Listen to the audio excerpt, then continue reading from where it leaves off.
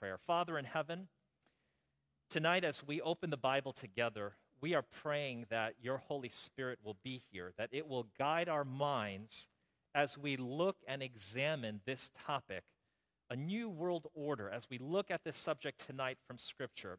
Be with us now, we pray, in Jesus' name, amen. Now, to begin this evening's subject, I want to ask a very important question. This might be considered like an existential question, but the question is there any meaning or direction to our existence? Maybe I should preface this by saying many people wonder, is there even a God? If you go through the regular school system, you are taught to believe that we are biological accidents that are on this blue marble that's circling this star in a vast universe. But tonight, I want to share with you that there is an answer to this question, and to answer that question, I actually need to take you to a rather unusual story about two men. Now, you might recognize the man on the right. The man on the left is the Duke of Wellington. And it's very interesting. You might know that these two men, they met in battle in the month of June in the year 1815 in a place called Waterloo. What you may not know is that these two men actually have a very interesting history. They were both the exact same age. They were both born on an island. They were both actually educated in the same school, the same military academy. They both lost their fathers very early. They both had 3 sisters and 4 brothers. What's very interesting is that these two men, they both knew each other, and from a tactical standpoint, they were both very, very smart. They were both good at math. They both became lieutenants very quickly within like a day's space. And what's also interesting is that these two men became commanders over very large armies. Now, some people, understanding the outcome of this history, they know that Napoleon lost at Waterloo, right? And, different historians have weighed in. Why? Why did Napoleon lose? Well, some people say that the area where the battle took place favored the Duke of Wellington.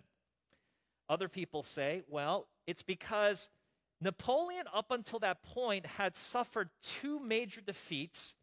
He had gone into seclusion and hiding. And then when he came out of it, then, here he was, maybe a little bit rusty on his military skill.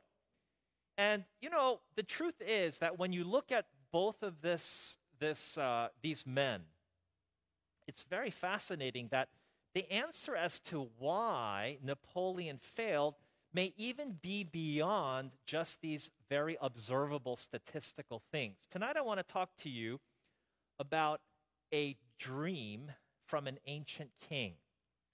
Now, this story that I'm sharing with you, it's found in the Bible. You don't have to open it, but you're welcome to follow along in your own Bible if it suits you. Now, people have asked me, they've actually called me from the number that's listed in the flyer, and they've asked me, what version of the Bible should we bring?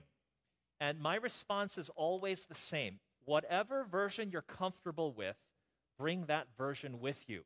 Now, here in the seminar, in your pew in front of you, we've stocked it with New King James Version, which is what we have on the screen.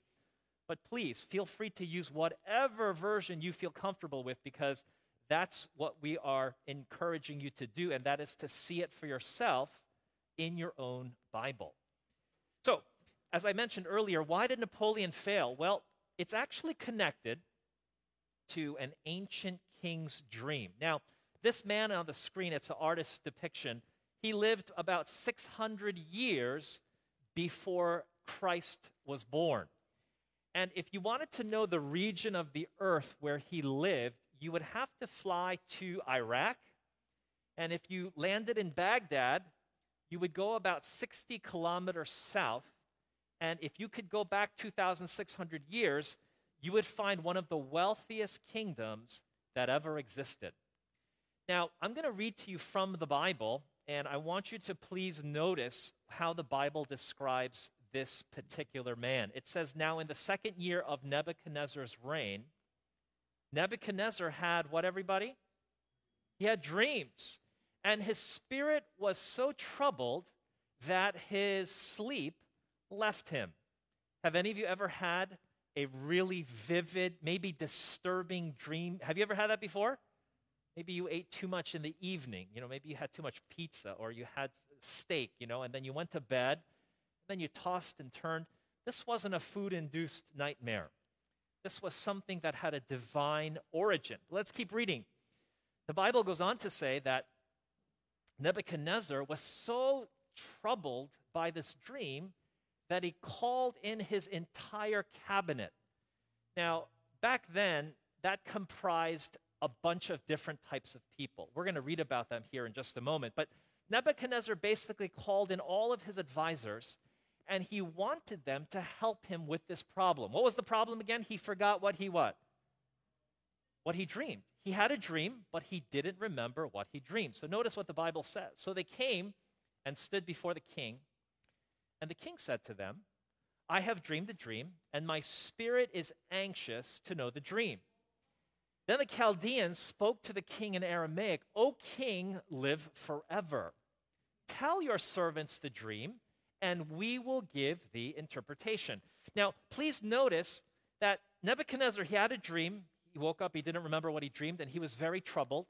Now, he comes and he calls in all of his counselors, and he says, hey, I want you to tell me what I dreamed, and I want you to tell me what it means. Now, in times past, these men had been tasked with something similar. Not exactly the same, but similar. See, the king would have a dream, and he'd have some men that they would take like the liver of a young calf, and they would cut it open, and I've never done a dissection on a calf before, but you know that these types of organs, they have lots of blood vessels that have patterns, right? Well, they'd look at the pattern of the blood vessels, and they would try to divine some meaning based on those patterns. He had other men in his cabinet that were watchers of the stars. We call them astrologers.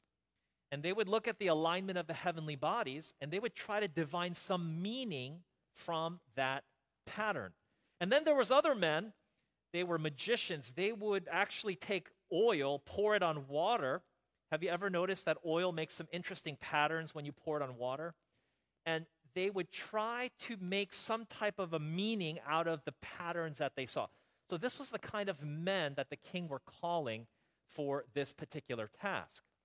Now, notice that the men asked the king to tell them what he dreamed. The king was upset. Notice what he says. My decision is firm. If you do not make known the dream to me and its interpretation, you shall be cut in pieces, and your houses shall be made an ash heap. However, if you tell the dream and its interpretation, you shall receive from me gifts, rewards, and great honor. Therefore, tell me the dream and the interpretation. Now, you have to understand that Nebuchadnezzar was a military man. He had successfully conquered many of the surrounding nations. He was a man that could actually execute what he threatened. So these men, I'm sure, were not just afraid, but I'm sure they were very motivated to do what the king said.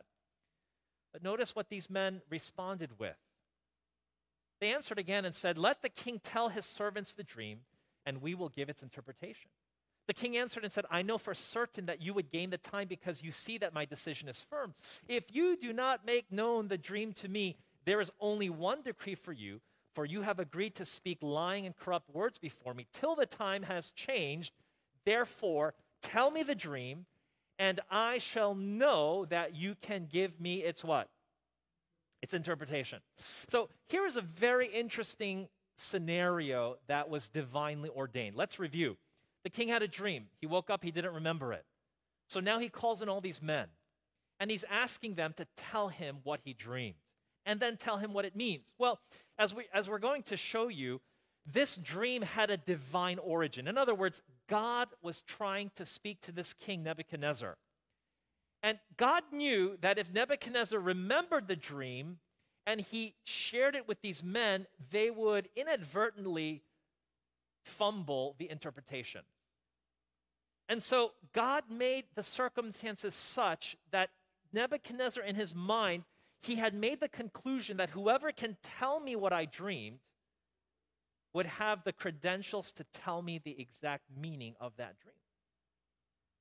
So now we find that this situation has created a conundrum. These men are stuck. And did you know that the Bible teaches that only God can read our minds? Notice the Bible says, "For you alone know the what?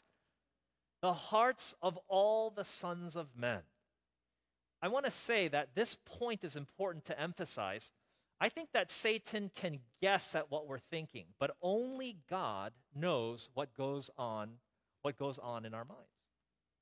So, folks, I know that you and I both know this. There is no human being that can tell you what you dreamed even just 5 minutes ago. Does that make sense?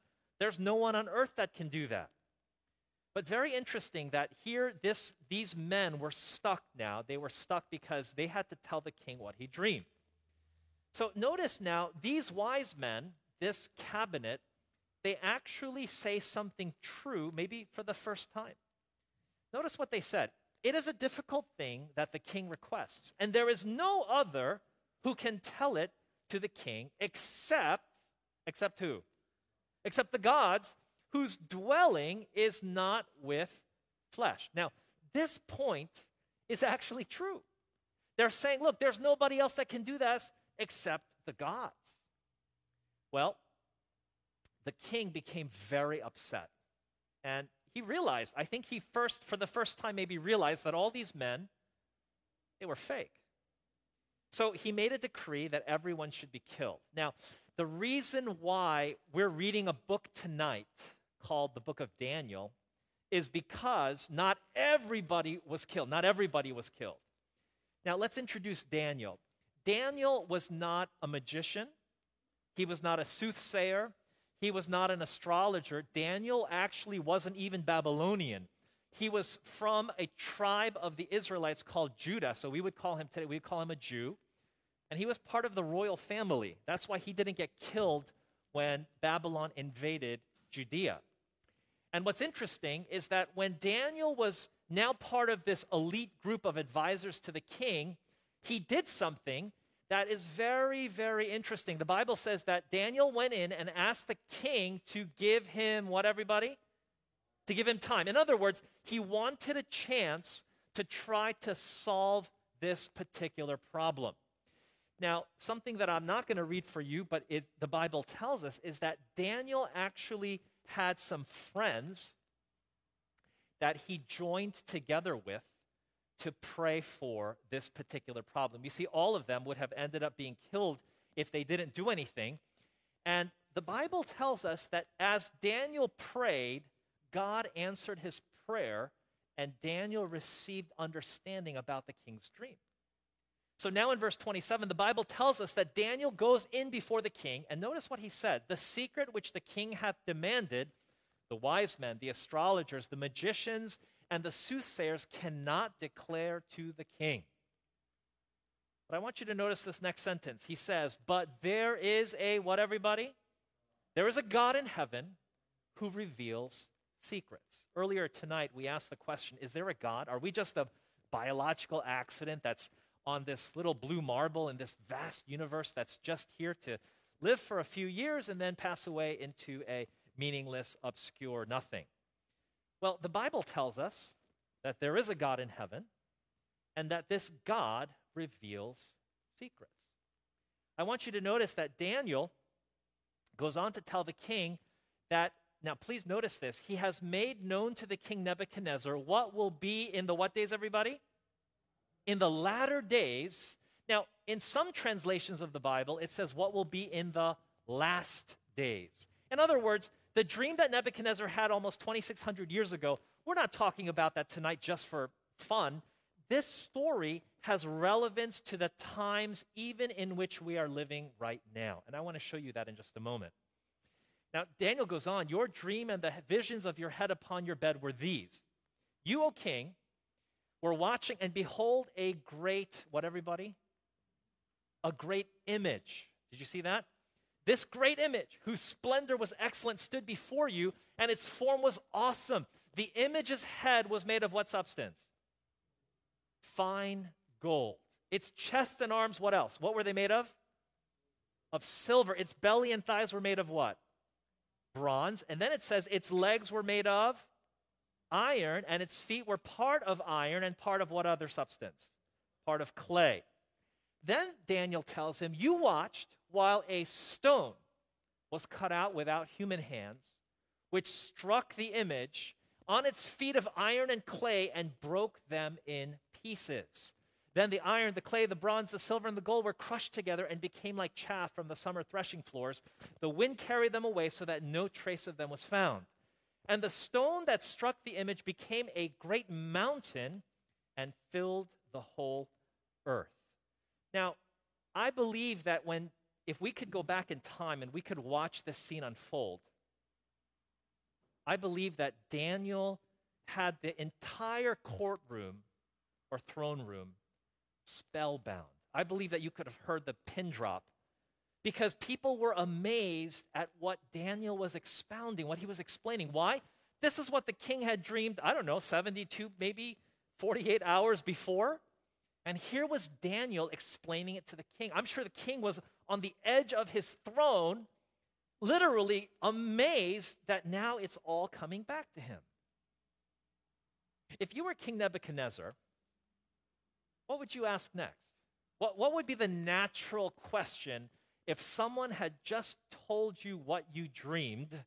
What would be the natural, logical question that you might ask next? What would you ask next? Yeah, what does it mean, right? What does this mean? Well, folks, tonight we don't have to guess. Tonight we don't have to speculate because the Bible actually tells us what this all means. Notice this is the next verse, verse 37.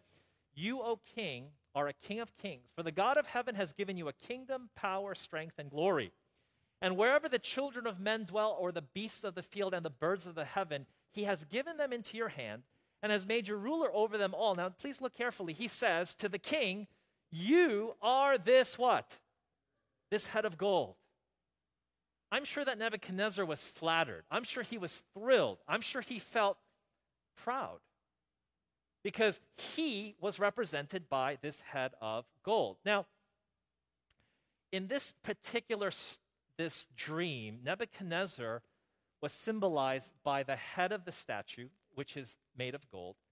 And Babylon was a very, very wealthy kingdom. I don't know if you are aware of how opulent their kingdom was. In fact, today, if you go to Berlin, you can actually visit in the Berlin Museum. There is the Ishtar Gate. It's 300 feet high, and it's blue glazed brick. We know that the Babylonian temple that stood in maybe not the center, but in the city of Babylon, it had a temple erected to a god named Marduk. And the actual statue of their god, the throne and the statue of that god, it weighed 8.5 tons, and it was pure gold, like solid gold. There are many other artifacts that we have heard about or that we know of that come from Babylon. Did you know that today in our society, Babylon has influenced elements of our culture even now? I know that you all know about horoscopes, right? The horoscopes and the astrology signs. Did you know that that is a legacy from Babylon? I don't know if you are aware that the word baby in English is actually from the word Babel. Now, let's pause for a moment. Why do we call a baby? Because a baby babbles. You don't know what it's saying. Does that make sense? And that actually comes from the book of Genesis. I think it's like around chapter 8 or 9 or maybe 11. But anyway, the point is that this is also... Now, another element that comes from Babylon, when we tell time, we count 60 seconds per minute and 60 minutes per hour, right? And a circle has how many degrees? 360. All of that comes from Babylonian mathematics. This is all a legacy from this ancient culture. But let's keep going. Then Daniel says to the king, if the king was flattered, hey, I'm the head of gold, now what Daniel says is going to be disturbing. But after you, there shall arise another what?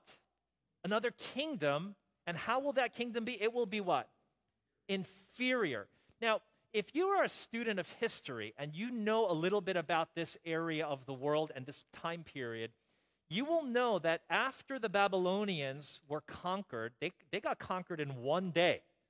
But they got destroyed they fell in one night, and they were destroyed by the Persians and the Medes, okay? Now, there's an interesting story that's in the Bible. It's found in Daniel 5. Basically, they were having a feast one night, and then a hand started writing on the wall. If you've ever heard the expression, read the handwriting on the wall, this is really where it's from. This story outlines the fall of Babylon from the perspective of the Babylonians. Now, when you continue in this image, the Bible says in verse 39, then another third kingdom of what material? Of bronze, which shall bear rule over all the earth. Now, some of you know this.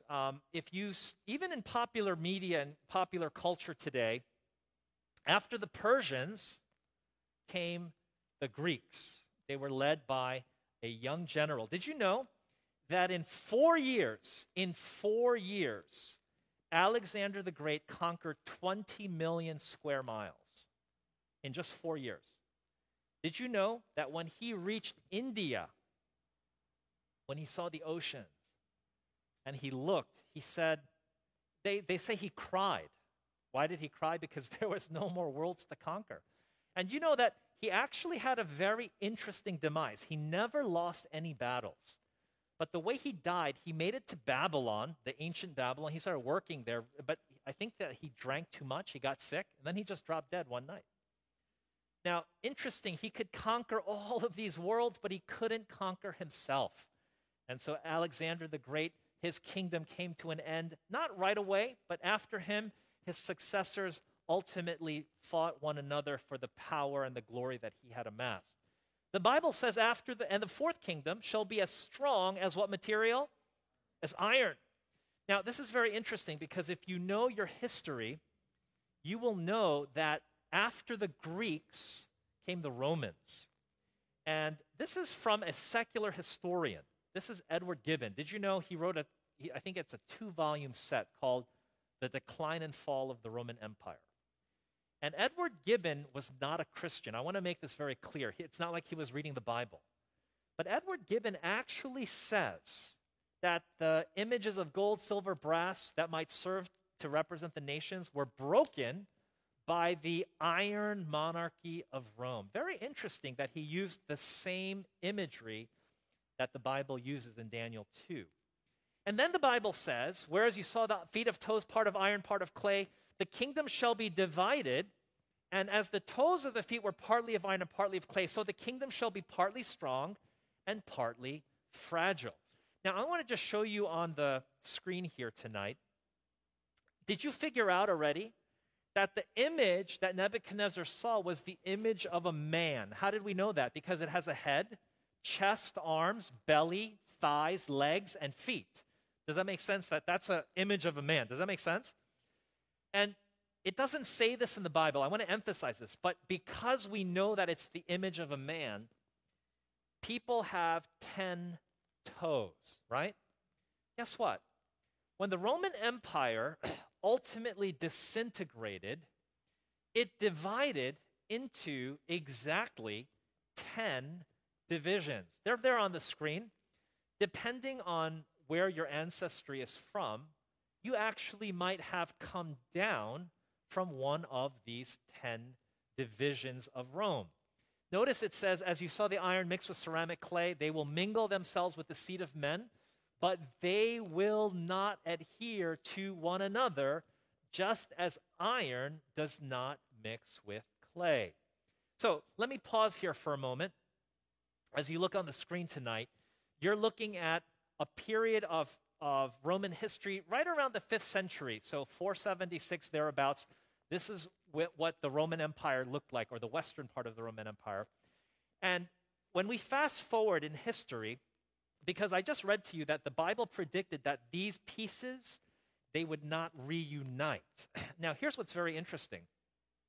When you reach the early part of the 20th century, so like 1900 thereabouts, so here's Queen Victoria. She was called the grandmother of Europe. Why? She made sure that all of her children were somehow married to other heads of state all over Europe. Why was she doing that? The idea was deliberate. It was so that by intermarrying, they could have alliances with all of these other countries. Do you follow that? You know, my son-in-law is here, my daughter is here, and so by doing this, her hope was that she could somehow forge some kind of unity by these intermarriage relations. Now, she wasn't the only one that attempted this. There was a French king by the name of Charlemagne, and some of you will know his history as well. Charlemagne also attempted the very same thing. Unfortunately, religion got in the way, and Charlemagne's plan to try to reunite all of Europe, that failed. Charles V made the same attempt. He also tried to unite all of the disparate elements of the Western Roman Empire, and he failed. Louis XIV, they called him the Sun King. And Louis also tried to do the same thing. He tried to, through military power, unite all of Europe. And Louis XIV failed. Now, some of you know this. Napoleon, he was very, very close. In fact, of all the names that I've listed so far, Napoleon got the closest to actually doing it. But as I opened with earlier tonight, why did Napoleon fail? One could say that, Duke of Wellington had an advantage in the grounds, or Napoleon was tired. But the Bible actually says that God decreed that all of these elements would never be reunited as one. It said that they shall not cleave one to another. And so tonight, the story of Napoleon is really a reminder that there is a God in heaven who knows the future before it happens and whose word still stands true all the way down to 2021 in the midst of a pandemic. I know that some of you are skeptical because some of you are thinking, well, weren't there other people? And isn't there like a European Union? I'm going to address that in just a moment. Did you know that during World War I, as the British were fighting the Germans, there was an attempt made by the British to enlist American help. I think the president was Wilson at the time, Woodrow Wilson. And so they actually attempted to get American help to fight the Germans. And the Americans said, hey, forget that. We have no interest. That's your war. You deal with it. Guess what? The Germans heard that there was going to be this type of a situation. And they, believe it or not, actually asked Mexico to help them in their fight against the United States. But what's interesting is that the telegram that they sent to Mexico, it was intercepted by the British. The British deciphered it. They cracked the code. And in so doing, they stopped the possibility of, Germany enlisting other help to win against the Americans. Now, I'm sharing that with you tonight. Why did Germany fail? Because, again, there was a decree that was made that all these elements of the Roman Empire, they would never be able to reunite again. Did you know that there is some proof that Adolf Hitler knew about this subject in the book of Daniel? Did you know that?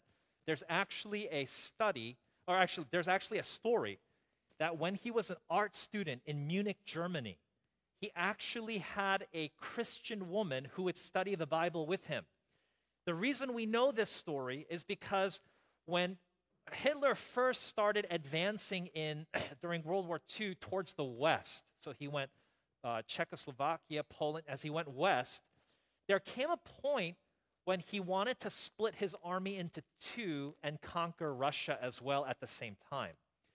Well, if you know your history, Hitler actually went all the way to the city where he boarded when he was an art student in Munich. He went to Munich, and he went back to that woman that he had studied the Bible with. And you know what he asked her? He said, does the Bible say that someone cannot conquer Russia? And the woman said, look, the Bible doesn't mention that anything about Russia because Russia was never part of the Roman Empire. So he thought that was like a yes, like it's okay to do this. And I know you know he failed to establish the 1,000-year reign of the Third Reich. Okay, but it's very interesting that Hitler also had some idea that God had his hand in the affairs of men. Notice what he said. We do not ask anything from him except that he may leave us alone. We want to fight our own war with our own guns without God. We want to gain the victory without the help of God. Now, I'm sure that you know communism has not been able to successfully unite the remnants of the Roman Empire. And someone said to me once in a seminar, isn't there a European Union? Isn't that like the unity of all of these disparate elements? The fact is that my wife is actually from Europe. And if you know anything about the European Union, it's just a financial alliance. Some countries can't get in, some countries get, some countries give. It's a very loose kind of a organization, but it's not really a fulfillment or a defiance of what God had said. Now, Daniel says something that's very important for us that are sitting here tonight. He says, in the days of these kings, what does he mean? In the days when the feet of the image, the divided Europe, in the days of these kings shall the God of heaven set up a kingdom which shall never be destroyed, and the kingdom shall not be left to other people. It shall break in pieces and consume all these kingdoms, and it shall stand, how long? Forever. Now, folks, I want to tell you that that kingdom that Daniel described is the very same thing that's described in the book of Matthew. When the Son of Man shall come in his glory and all the holy angels with him, then he will sit on the throne of his glory. You know, folks, I know that as you sit here tonight, you are probably aware that we are living in a world in the midst of turmoil. Isn't that true? I mean, you just turn on the news, and without fail, every day we hear about some global crisis that's happening. Right now, we're in the thick of things with this pandemic. But even without that, I'm sure you know about what's happened in Afghanistan, and some of you probably know about the rioting and the protests in France. Some of you probably know about the escalating tensions in the Far East with Taiwan and mainland China. There are all of these things that are happening as we sit here tonight. But you know what's reassuring is that the Bible tells us that in the days when the feet of the image divided Europe, in the days of that empire, God is going to set up a kingdom that's never going to be destroyed. I don't know about you, but I'm looking forward to that kingdom. How about you, friends?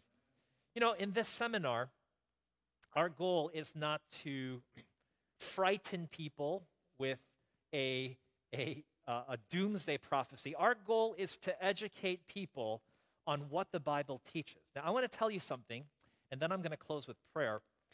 This presentation it's been pretty simple. I think most of you will follow it. Even if you didn't, as you leave tonight, there is a handout that covers everything that I've shared with you tonight.